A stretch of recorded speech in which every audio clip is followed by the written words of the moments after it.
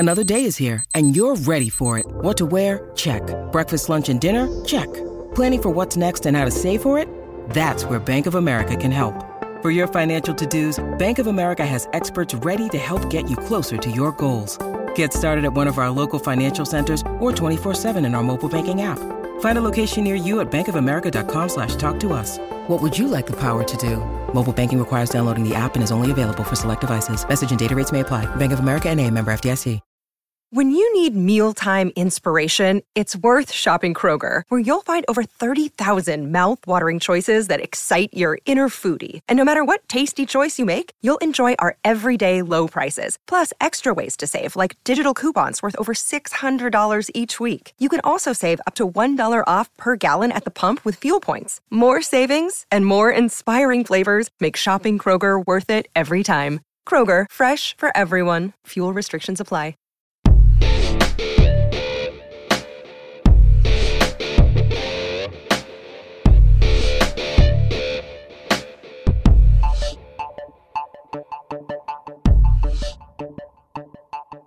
That song you hear playing on our way in on every episode of the Imbalanced History of Rock and Roll is from a brand new album called Instrumental from Rick DiFonzo. He is our guest. That's right.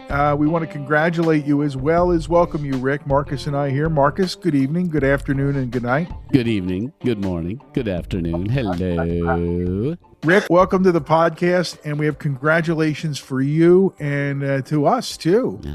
It's good to be here.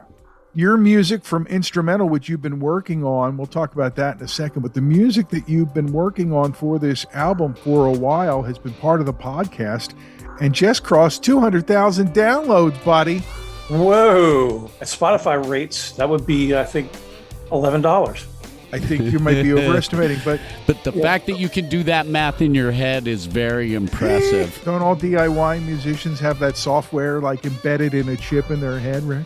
Well, I think it's 0.003 cents per stream. You did the multiplication so fast on that, like a computer speed. I don't think anyone's out there sitting with a calculator checking my figures. It's okay. Well, let's jump into the Imbalanced Time Machine and go back a few years to the beginning of this podcast. And Rick was putting some stuff out on the internet that he'd been working on for this new album. And we liked it, right? And we asked you, hey, can we use some of your songs on our podcast? Sure, absolutely. That's what he said then. And so now we have it officially, Marcus. It's Yes. on like officially on tape that he gave us permission to do this. Otherwise, we're going to owe him $11.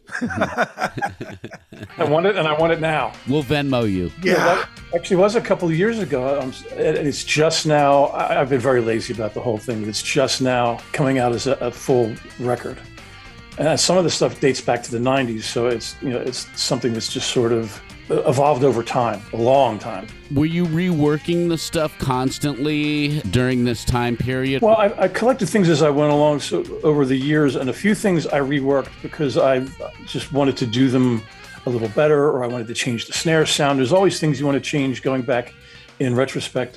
Records live forever, so you kind of want to get it right. But there were some things. Take a look inside, for example. There was something about that performance that I felt it shouldn't be tampered with. That was from the early 90s. It was from like 94, 95, something like that. So I left that in its original state. Some things I reworked, and there were some newer things. So it's been, a process, things I've been having in the back of my mind for 20 years or so. I just finally decided to get off my ass and put it out. Now, that song you hear at the beginning of the podcast every episode is called Bump in the Night, and that's one of the songs that's been around for a while. Tell us about that one. I did it in my basement at our house down the shore in Belmar. It just sort of grew out of a percussion loop, and I just added layers, and I really liked it and decided to leave that one alone. I didn't rework that one at all, but these things just happen sometimes, and when it does, I kind of file them away and keep them for myself, because I'm writing all the time, but I'm usually writing music for television and other industrial applications, bowling alleys. Well, we definitely want to talk to you about that, especially the bowling alley stuff, but Actually, I do want to talk about the bowling alley stuff because I have distant cousins on my mom's side who are involved in the New Jersey Bowling Association and very active. Oh, that's something to be fiercely proud of. Thank you. Well, since Marcus is pushing the Bowling Association, I was going to push for your album. People can find it on your website, rickdifonzo.com /instrumental. As emphasis on the mental part, because knowing you for a long time, I think that was a good idea to put the emphasis on the mental aspect of these songs. Some of them are quite manic. A couple of them we use. The one that we play in the middle all the time. 6-4? Yeah, 6-4. Tunisia has become the exit music, like when we're done at the end of the episode. And then the other one was Tell Me What You Want. We use that when we're getting emails, fan mail from some flounder, as we call it. These things all are present throughout episodes, and now we have more songs. Rick, can we get permission from you on the air here to use those as well? Absolutely. There's another one I'm about to finish finally called Out of Your Mind, which is really wacky, different time signatures, and it's just all over the place. I had a great drummer sit in it and play on it remotely. Hopefully there'll be a place for it somewhere in the show. Tell Me What You Want was an interesting thing. That also is very old. That was one of the first times I used drummer percussion loops in the 90s. And I used that same loop in every section and treated it in a different way and like sort of glued them all together in a Frankenstein kind of approach. Sounds cool. Besides guitar, do you play any other instruments on this record? I play them all, except for drums. In some cases, I'm doing the drum programming and using loops and things like that. The drums that I don't play are either played by Tony Mora or Greg Morrow, a couple of good friends of mine that have really amazing home studios in Nashville. I call them up and they do me a solid and play on this stuff, and we have fun working remotely. Which everybody's been doing during the pandemic, but it works even outside of pandemic setting for a lot of people who, especially guys like you who have friends who are in different cities or all around the country or world. Yeah, strangely, the pandemic was good for a lot of musicians working out of the home. Hell of a way to make a living, but my drummer friends especially saw a definite uptick in their remote recording business. What about Tunisia? You haven't spoken about that one yet. Well, that's another one from, I'd say the early 2000s. And that also started with the percussion loop that you hear in the beginning. And it just really inspired me. And I put a synthesizer bass line that's kind of reminded me of something Peter Gabriel would do. And then when I picked up the guitar, I just sort of went into Jimmy Page emulation mode. So it's kind of a mishmash of influences, all of whom I love. But that just sort of happened. These things just kind of happen. There's no sort of malice and forethought involved. It just like kind of happened. I capture it and then file it away and don't release it for 20 years. I'm sorry, but all your friends who are listening in Philadelphia who know you a long time, they all just laughed like that too. As long as some of those guitars behind you in the room there where you're talking to us from down there in Florida. Well, some of the guitars are quite a bit older than that, but they're all very special to me. I've been recording with them for years and some of them touring with for a long time. They're my children. There's that kind of an attachment? Except I beat my children. Jesus, Pete. Stop. Pete beats his children. Do you have a Rickenbacker hollow body in your collection? A hollow body 12-string, yes, I do. Rickenbacker 6-string that I used on a lot of the A's recordings. It has a really beautiful sound. A lot of the A's recordings I used it on CIA and Electricity in particular. The intro guitar and the solo guitar were played on the Rickenbacker 6-string.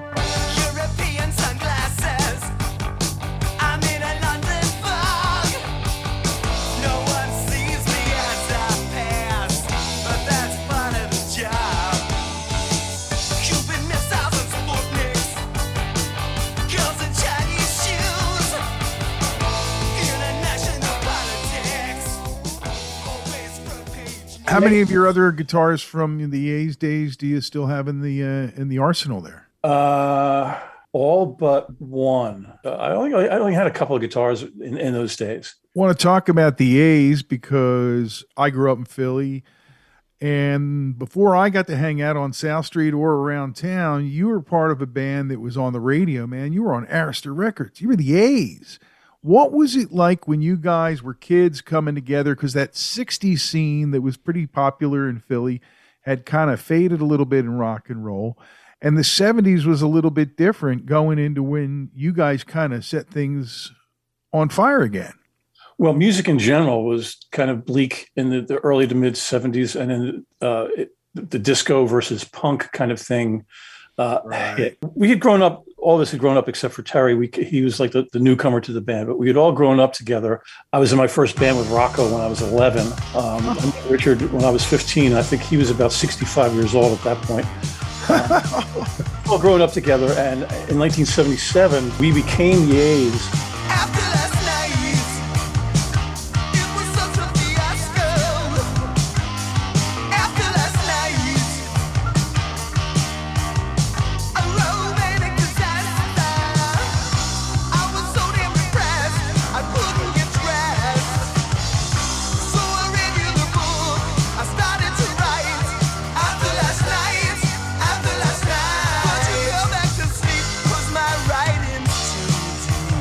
Well, it was the middle of the punk scene, but we were more new wavy than that. But we came up through the bars and got sick of playing other people's songs and started to write and got serious about it. Late 78, I think we got signed, and we started the first record in March of 79. It was just a whole new experience to go into a real deal studio. None of us had much studio experience at all, and it was not at the level of the New York studios that we were using to make the A's records. So it was like a kids in a candy store. Darling, fish gotta swim, birds gotta fly, your eyes are blue, so is the sky.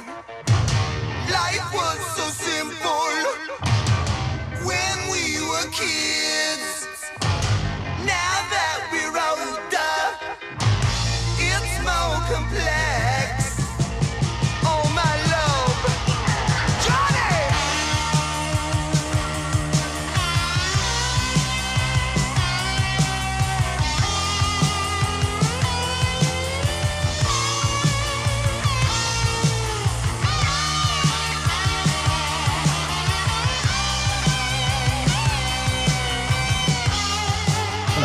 And I'll tell you, when the record came out, the first time I was driving down the street and MMR played After Last Night, I'd like die.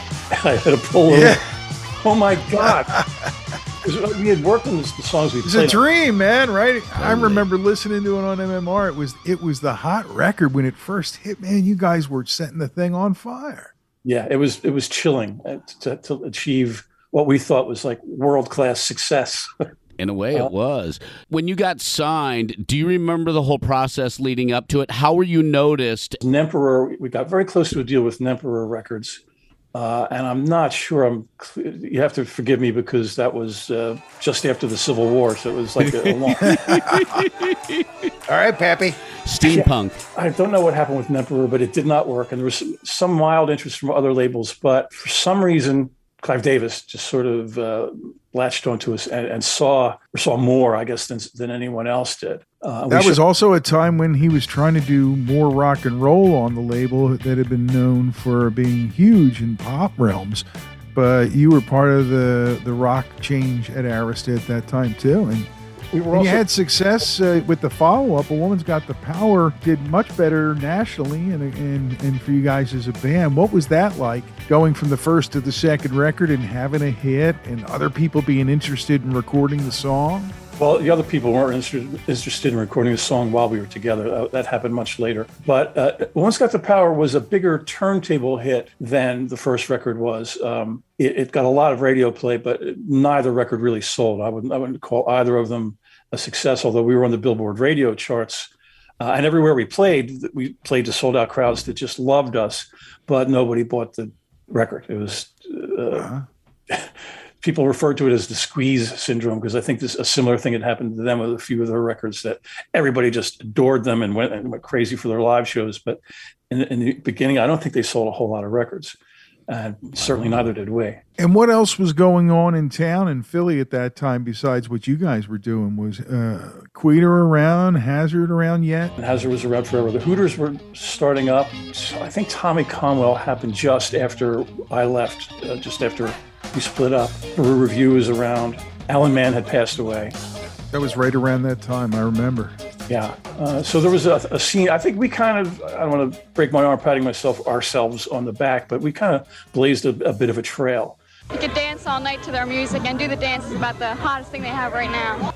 And made it possible for people to play original music in some of the local venues, certainly some of the local bars, because we came out of that bar scene and no one was doing original music until we like sort of forced it down their throats. It's tough to fire a band, fill in the place with people who are drinking. That's right. I know a man's gotta do what a man's gotta do when my day is over and my work is through. And there's really only one thing I got on my mind. Gonna take some time to see my girl so fine. Now I too much care about the clothes you wear, the cigarettes you smoke, the style of your hair, and I'm not concerned with every little thing you do. Girl, I tell you true, just wanna dance with you tonight. We do the dance together, like the shoreline and the sea. Tonight we do the dance forever, do the dance with me, dance with me. Did you get to play CBGBs during that time period? And what was it like, and who did you share the stage with? Once we shared it with the Ramones, I think, and we may have played, I think we played there by ourselves. And it's funny, I played there in like 10 or 12 years later in the early 90s with a band I was in with Cy Kernan from The Fix, the singer from The Fix. Mm-hmm. We were showcasing some songs. And I went into the dressing room, and I think it was the same urine on the floor in the dressing room when we played there in the early 70s. It sure was, man. The The smell, right? We talked about it in an episode about CBGBs. When you went to the back, Yeah. and you walked in that dressing room, bathroom area, it was like, oh my God. Yeah, It was ripe, but it was, what a great place. What a fun vibe. It just totally electric. Actually, we organized a bus trip for our fans from Philly. They chartered a bus and went up to New York to see us play CBs. If you were on that bus trip and you're listening, we want to hear from you. You send the email to imbalancehistory@gmail.com. How to get that in there, because I want to hear from anybody who's listening to this episode that was on that trip. Wow. Hey, I want to ask you how you get around to working with Cyndi Lauper. I know Chertoff was the producer. He was working with the Hooters, and I know there's a connection there. And William Whitman was involved in all that too. How do you end up being part of that whole thing? I was still living in Philly at the time, and the A's were in their final moments. And I had expressed a desire to move to New York and do sessions and play on records and whatever, jingles, whatever I could get my grubby little hands on. I think both Rick and Bill thought I would be a good fit for some of the songs to play some guitars, and they gave me a call, and I went up, and it was a blast. Well, no, actually, I just did overdubs on that record. I don't think I played with the rhythm section. I just went in and played guitars after the fact.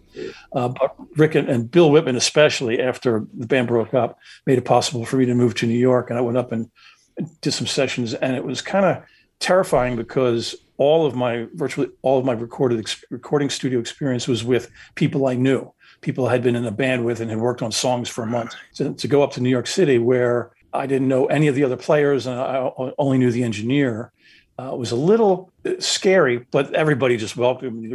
All the guys were really great, especially, you may know Ralph Schuckett. He was from the Todd Rundgren at Utopia, and he played in Clear Light and a bunch of other bands. He's just a really great guy. And he just was a sweetheart, and he just made me feel really welcome and made what was otherwise a nervous, I don't want to say terrifying, but a nerve-wracking experience. He made it very, very comfortable. Got sort of settled into that, and it became more second nature. But Rick and Bill, especially Bill, made it possible for me to do all that stuff. Bill got me involved in the Patti Smythe record, and I joined the band and did the tours with her. And Right. Some kind of hero, catch me again, I'm falling, 'cause I can hear you calling, and it's never enough, it's never enough, it's never enough. No, no, no, it's never enough, it's never enough, it's never enough. The Sophie B. Hawkins album, is that the Damn I Wish It Was Your Lover record? Because I was playing that at my first radio job. it is. She was great. She actually did that in a studio that I had managed for a little bit in my sordid career in New York, called Messina Sound. We did the record there, and she was just great to work with. And it was a great experience because I was at home. It wasn't my studio, but I ran it for a while, and I was there every day. So I was totally comfortable. And again, I knew all the players by that point, and she was just great. She's just terrific. Damn. We're with Rick DiFonzo, hanging out on the imbalanced history of rock and roll. Rick, we have a sponsor. It's a brewery in Hatboro. And by the way, in the early days, the A's would have kicked ass there. They would have been awesome there. They got a nice little stage.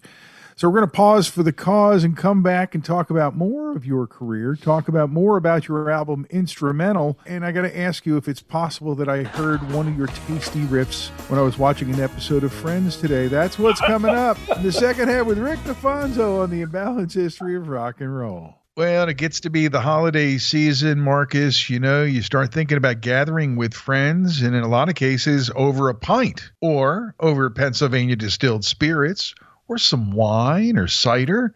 Gee, where could we go? How about our favorite? It's Crooked Eye Brewery. Right in the heart of Hatboro. It's a great place to share memories with friends and hear live music as well. Speaking of live music, you can find out who's coming to play when on their Facebook page. And as always, the beers are continually being updated. As well as your favorites on tap at Crooked Eye. Right there in the heart of Hatboro and in the heart of Delco out by you. Yeah, a few miles down the road from me at Jamie's House of Music, where you can see live music and grab a pint of your favorite Crooked Eye beer. And if you're going into the brewery location in Hatboro and you have a Crooked Eye fan in your life, stop by, have a pint, buy a gift card for the holidays, and stock up on Crooked Eye merchandise. We know the holidays are always crazy, so if you want to slow down, make sure you stop by and make it Crooked Eye. Pantheon podcast listeners, Christian Swain here to tell you more about my experience with Raycon earbuds. Our family now has 3 pairs of Raycon earbuds around the house, and my wife just grabbed a pair of the Headphone Pros to replace some headphones from a company that was double the price. And yes, she loves them. Now, if you haven't pulled the trigger on a pair of Raycons, or even if you have, but you're in the market for another pair because they're just that good, well, now is the time to check them out, because they just launched their upgraded model of the best-selling everyday earbuds. With Raycon's upgraded everyday earbuds, now you also get active noise cancellation, ergonomic design, and multi-point connectivity that lets you pair with 2 devices at once. New quick charge function, 3 customizable sound styles, plus awareness mode. Available in a variety of vibrant new colors to complement any and all skin tones. I even have a pair of earbuds in a cool green color. I have tried just about every earbud known to humankind, and these Raycons are fantastic. Seriously, if you've been wanting to check out Raycons, there truly is no better time. You're going to ask yourself why you didn't check them out sooner, and Raycon offers a 30-day happiness guarantee. So what are you waiting for? Go to buyraycon.com/Pantheon today to get 20% off your Raycon order, plus free shipping. That's right, you'll get 20% off and free shipping at buyraycon.com/Pantheon. buyraycon.com/Pantheon.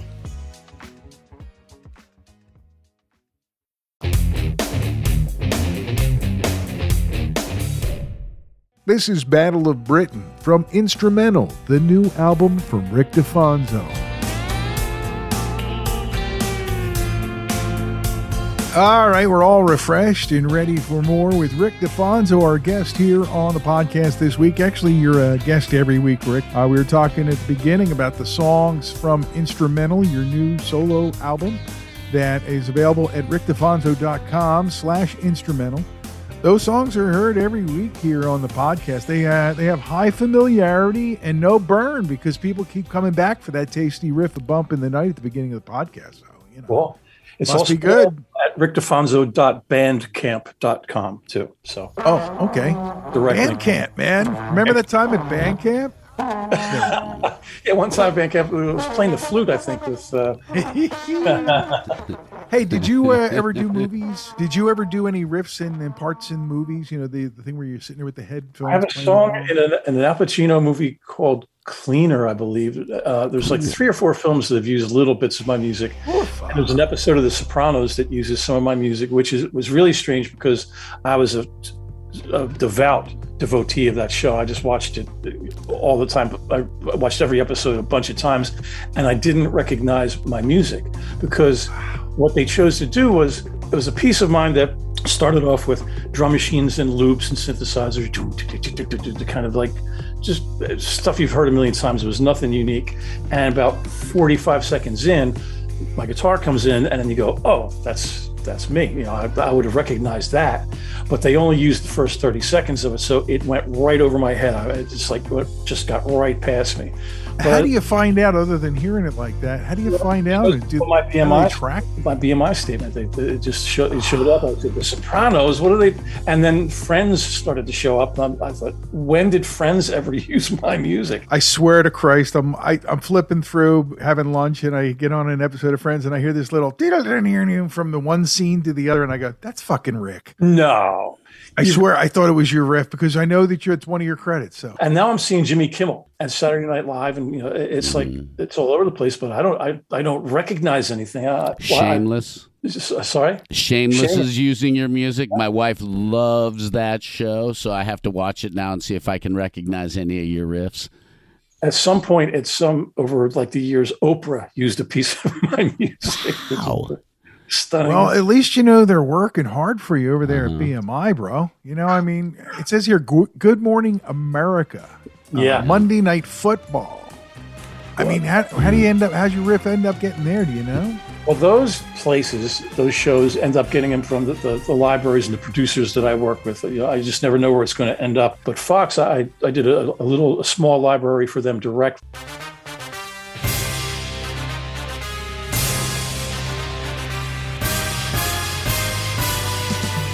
And they use that on football and all their sports programming. You know, I expect that, but otherwise, you know, I just never know where it's going to be. I got to say that the most thrilling moment for me in my career was when I lived in New Jersey, calling Comcast customer support to see why my internet was crapping out, and I heard a piece of my music on hold.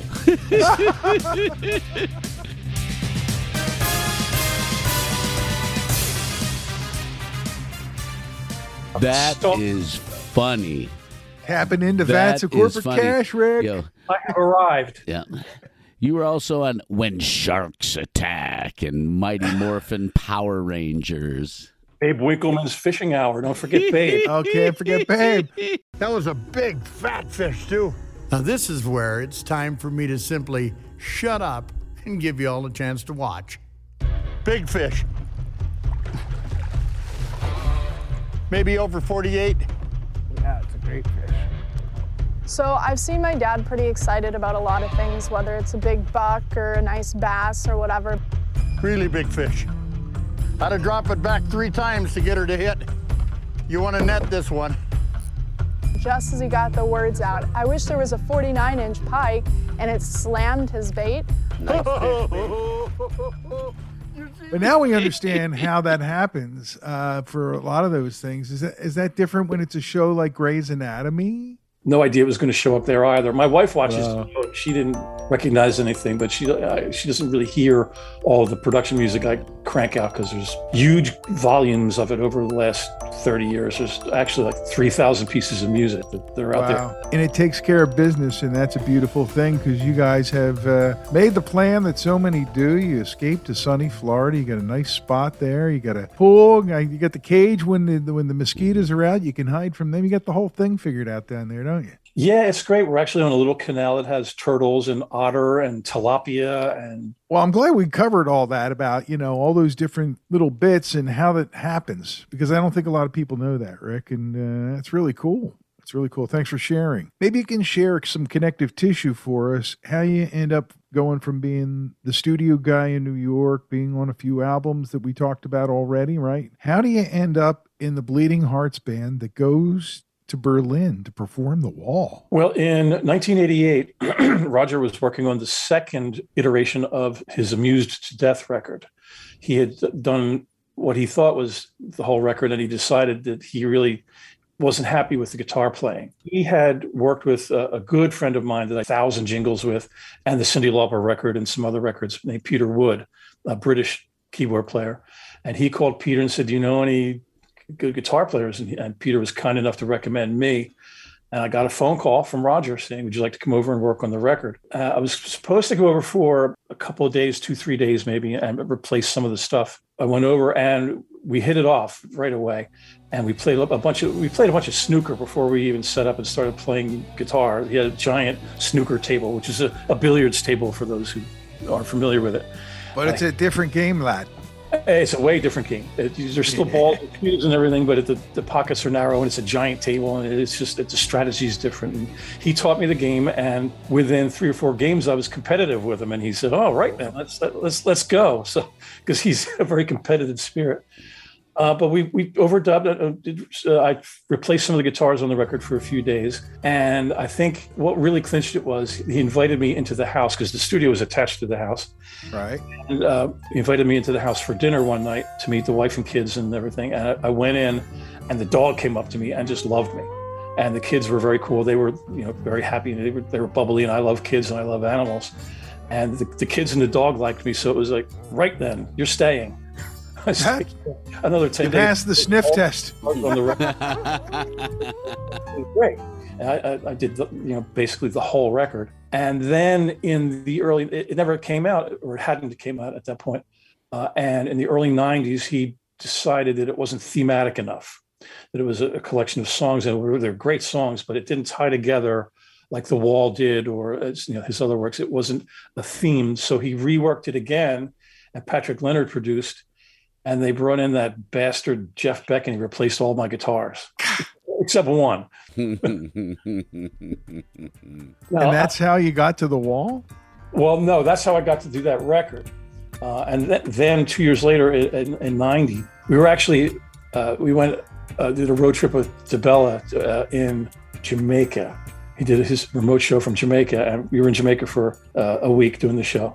And we got home, and I put my bags down and the phone rang, and it was Roger saying, would you like to come to Europe and play The Wall at the Berlin Wall? Because we had got along so well, and he liked my playing.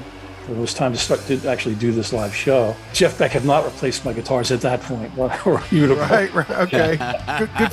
It's good for context to know that timing is everything, right? He did ask Eric Clapton to do the solo Uncomfortably Numb, and Eric turned him down. Thank God, because then I got to do it. But how chaotic, though, was it, though? You're getting this call, you're going to do this concert, the wall has come down. Roger had thrown the gauntlet down years before with Redbeard down in Texas, right? He said, if they ever tear down the wall, I'll go play it. Yeah, sure, I'll do the wall again there. Yeah. And then it happened, and he had to actually, step up. And how crazy is it? All of a sudden, the swirling vortex is going on, and then suddenly here you are in the middle of it, and you're the fucker on the wall playing Comfortably Numb. Yeah, wow. It was a really, really thrilling time. Obviously, the show was the biggest. It still may be the biggest in history, but the biggest audience, the biggest stage, the biggest cranes in the world were manipulating the biggest puppets in the world. And it was like big, big, big. And the sense of history, just flying into Berlin for the first time, thinking that, 50 years ago, this was filled with fighter planes and bombs dropping. The show itself was at a place where the Berlin Wall split into two. So there was like maybe 100 acres between the two walls. And that's where the show was, at Potsdamer Platz. Because the wall had just come down, they had a mine sweep to make sure there was no landmines or anything. And they found, 100,000 rounds of ammunition, and they found a couple of deactivated mines. And the minesweeper went clong and found this big hunk of metal. They dug it up, and it was a cover to a shaft leading down to a bunker that they didn't know about. There was murals all over the walls, Nazis with wings flying through the sky and lightning bolts coming out of their eyes. And it was just an immense sense of history. It was just thrilling on every level, not only to work with the people that were involved in the show, but just to be there at that time and place when the wall had just come down. They had left part of the wall up as the security for backstage. To keep the fans out of the backstage area was a chain link fence on one side and the Berlin Wall on the other. He didn't have to build in so far like he did in Long Island in the 80s, right? It was already there. All he had to do is, fence it off. It's unbelievable. And I've been dying to ask you about this stuff for years. After the show, he tracked me down.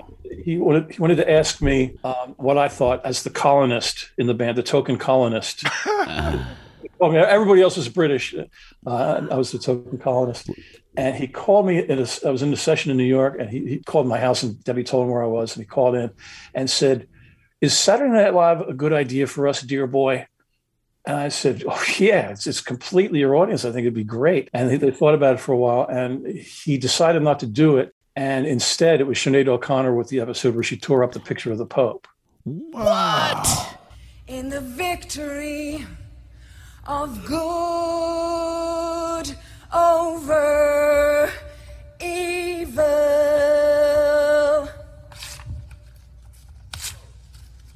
Fight the real enemy. Yes. That was supposed to be the night of That's Roger. crazy. Oh, Yes. That is crazy. I've got a couple questions about the wall as well. Thomas Dolby was there. What was he like to work with as a colleague? Because he is absolutely brilliant, and he is the one interview I bombed harder than anybody else because of how brilliant he is. Until this interview. You That will go past. I'm sorry. No, great. you can't leave an opening like that for DiFonzo. Dude, and I don't walked think he's right gonna into drive that the one. truck You had to through. do it. You had to do it. Yeah, I did. I'm sorry. I actually had no contact with him. He just learned his bits, and since he wasn't on stage with us, he was dangling from the biggest crane in the world. And that, God, I was thinking about the same thing, like because the Hooters played, and I think Cyndi Lauper performed, were part of the performing troupe that was part of the whole thing. Did you see any of those guys or any of the other people who were in the other units, so to speak? We rehearsed with Cindy on site in Berlin a bit.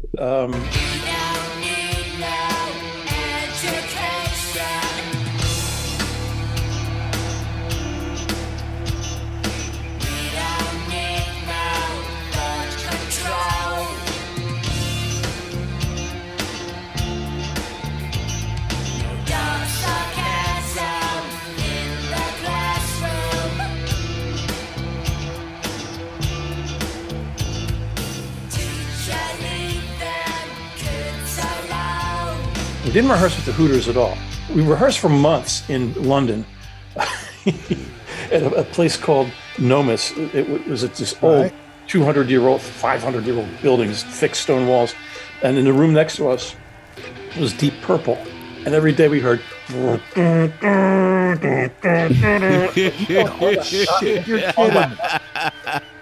The guest artists rehearsed there with us. So we rehearsed for a week on site in Berlin and with all the guest artists. And they all showed up in various stages of preparedness. Bryan Adams was phenomenal. He sang 2 songs. And Young Lust is very wordy. It was not an easy thing. He showed up the first second of rehearsal. He knew everything dead on.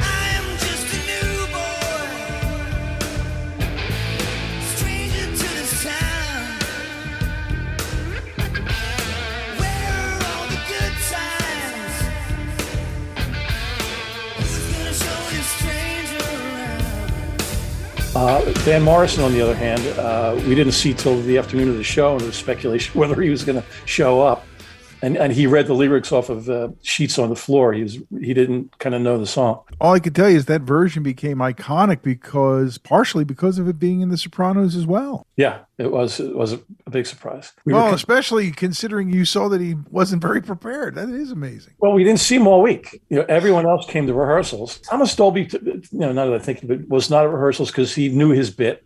And I think he was lip syncing anyway. I seriously doubt he was mic'd. But again, he was flying from a crane. There was no real, that was his gig. There was no way to rehearse that. Well, Carrick was phenomenal. In general, everybody was just great. Hey, you,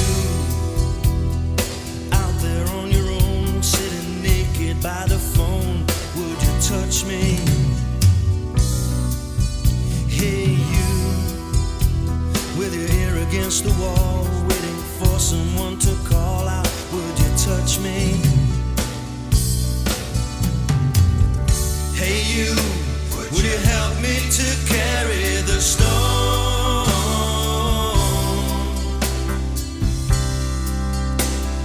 Open your heart, I'm coming home.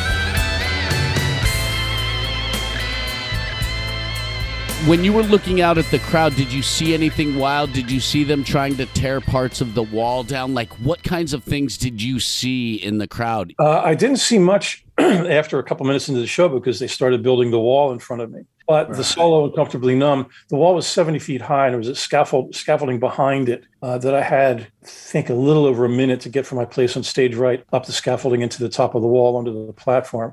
And I got up there. I had rehearsed it many times and watched them build the thing because it was scary. It was 8x10, 4x8 sheets of 3/4-inch plywood over some bridge girders. Yikes. 70 feet in the air. Before they put the railing around the edges of the platform, I would go up there and the wind would blow and I'd be scared to death because it was just, I had to kind of numb myself. I don't have a fear of heights, but it was scary. There is no pain you are receiving. A distant ship, smoke on the horizon. You are only coming through in waves. Your lips move, but I can't hear what you're saying. When I was a child, I caught a fleeting glimpse out of the corner of my eye. I turned to look, but it was gone. I cannot put my finger on it now.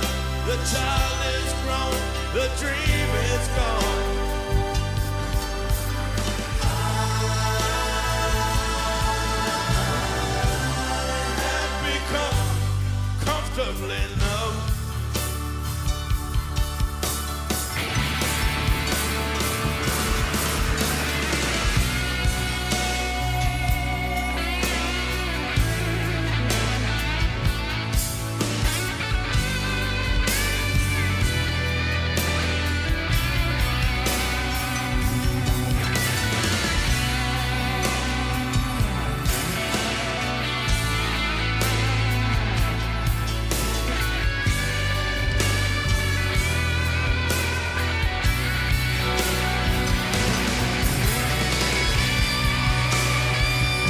During the show, I got up there and looked out, and I was in the dark, and it was just a sea of people as far as you could see, with lights swirling over them and everything. And you just couldn't see the end of the crowd. There's 500,000 people there.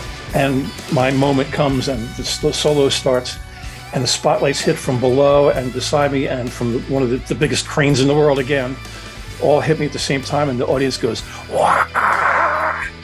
And I just, it was a moment that I'll never ever forget it. It was just, it was all I could do to keep from jumping out of my skin and remember what I was supposed to play. Oh, wow. And I felt it, and it got to be really like, wow. I felt the energy. It was like I wasn't scared anymore. It was just like I could do this every night. Let's go. And that was the sad part of it was we had rehearsed for months, 3 months in Europe and a week or 10 days in Berlin when we did the show, and it was over. Well, now what are you going to do? And that was another thing that Roger had asked me weeks after the show, in the phone call in which he asked me if we should do Saturday Night Live. He said there was a chance that we could do it in Brazil, in Rio de Janeiro, and LA. There were very few venues in the world that would hold a show that size, even if we pared it, if he pared it down a little bit. But so there was talk of doing a few. And he said, "What do you think?" And I said, "Well, I think we should do the Dark Side of the Moon on the moon." What did he say? He had about the same reaction you did. Did he laugh? No. I thought I was waiting to see what he said because I can't imagine that he wouldn't have laughed and punched you maybe and then laughed and then said, "Okay, I get it." Yeah. No, but hey, look, he kind of did serialize it, man. He did Dark Side on a tour. He did The Wall and then took it outside to what I call Unhealthy Excess, and one of the greatest concerts, surpassing the original Wall concert, which I saw at the Long Island Mausoleum in 1980. Was it? Yeah, I got to go. Well, dude, that's a moment that you don't forget. That's a moment that you feel your whole life, and that's down to your core. And it's hardly the end. You know, I mean, you've gone on in these ensuing 30 plus years. You've done so much. Now you got a new album out. You're enjoying your life with your primary girl forever down there in Florida. You two been together since you were wee kids, right? 45 years together now. Awesome. How does she put up with you? That's all I want to know. Every day is a joy. I'm a ray of fucking sunshine. Yes, you are. Yes, you are. A Philly guy, a ray of fucking sunshine. So I met her. We met at a bar in Burlington, New Jersey called the Anchorage, which Davey Vasicanen also came out of there, and some other players. This bar was sort of like a little cultural mecca for the bands that weren't making any money. And I was on stage and I saw her in the audience, and I said, "Ooh, I like her. She's pretty." But during a break, I went up to her and said, "Would you like to dance?" And she said, "Yes." And I said, "Okay, go ahead." Oh, no, you did But not. boom, and 45 years later, he'll be here all the week. She Your waitress, take care of your what a dick. But then we danced. And we fell in love, and the rest is. That's hilarious. Well, Rick, thanks for taking time out of your busy day. I know you had some gardening work you had to get back to. We're in the palm trees. Yeah, well, that's tough too. The breeze in the palm trees at night makes a sound that's so hard to listen to, One of the worst places to be in a pandemic, virtual paradise in the United States, that Western Gulf Coast. But thank you for taking some time out of your busy day, pal. And don't forget, check it out, rickdifonzo.com. That's DIFONZO.com/instrumental. Check out his new album, Instrumental. You're a fan of the podcast. You already know half the music. Go buy it. And support our friend Rick in his retirement years down there in sunny Florida. Thanks so much, guys. Love you, man. Thank you. Well, mark that one off the checklist for the podcast, Marcus. We thought about this a long time ago, mentioned it, I think, a couple times on the podcast, having Rick on. And here it is. We finally got him on the Zoom from Florida. I remember talking about getting Rick to be on our podcast and having the conversation with you about all of the cool stories that he was going to be able to share of his time back in those days in rock and roll. Was I lying? What was going on? No, you weren't lying at all. I want to get him on again to talk more about that time period because of all the things that happened and the change. Boy. The only person more happy to hear you say that than me is Rick, because he said to me the next day after we sat down and recorded, like, I got more stuff to talk about. And I'm like, well, you're going to have to come back, son.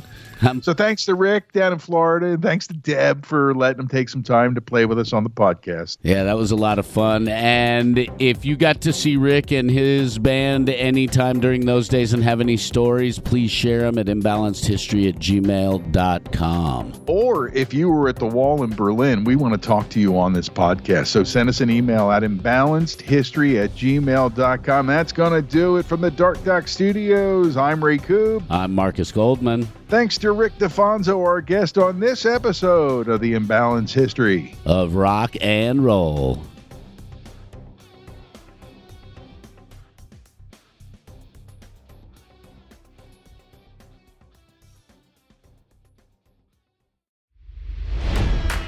It's NFL draft season, and that means it's time to start thinking about fantasy football.